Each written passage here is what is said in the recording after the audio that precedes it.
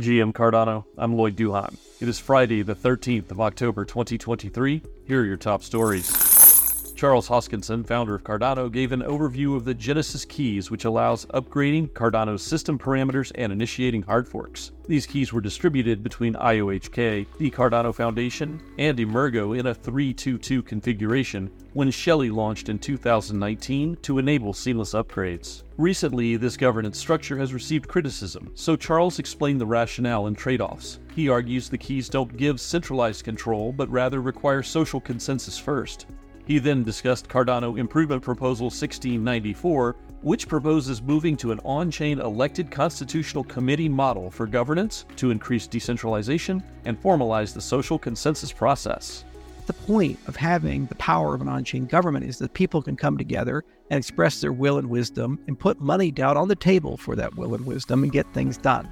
Charles says the community must soon decide whether to continue using the hard fork combinator and on-chain governance approach of 1694 or move to a more informal Bitcoin-style process.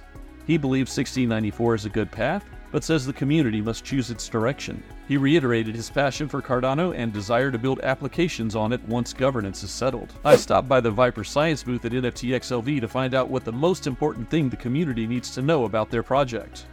We're Viper Science. We started the Viper stake pool back in late 2019 in the incentivized testnet. So we run our stake pool, Viper stake pool. We've built some open source projects for the community. We have a Python library that helps with like running stake pools and minting NFTs and stuff like that. We also have a C++ SDK that we've built for Cardano, and these projects have been Catalyst funded, so we've been involved in the community and helping them for a while. So we've also done some NFT projects. We sent some NFTs to space. I'm going to let Willie describe that for you. Yeah, Willie, tell me what it means to put an NFT in space. Yeah, so we're kind of exploring a new avenue for crowdfunding scientific experimentation while also kind of bridging the physical world and digital NFTs. So these are the first physical asset NFTs in space, which means that the NFT is a certificate of ownership for a physical item.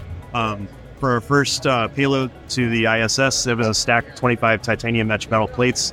They flew on station for about 10 months, came back, and token holders not only own the NFT, but a physical, the titanium plate that is mounted in a nice museum quality shadow box.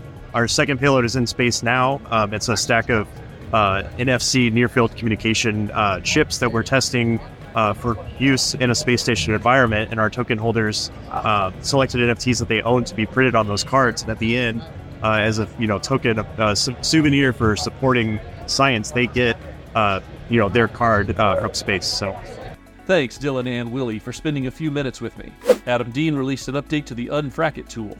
This tool helps wallet users to reduce errors and fees from transactions.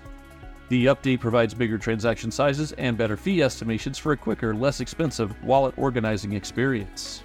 The Token Riot team released a development update to their Discord server with 2 new features, 16 updates, and 17 bug fixes.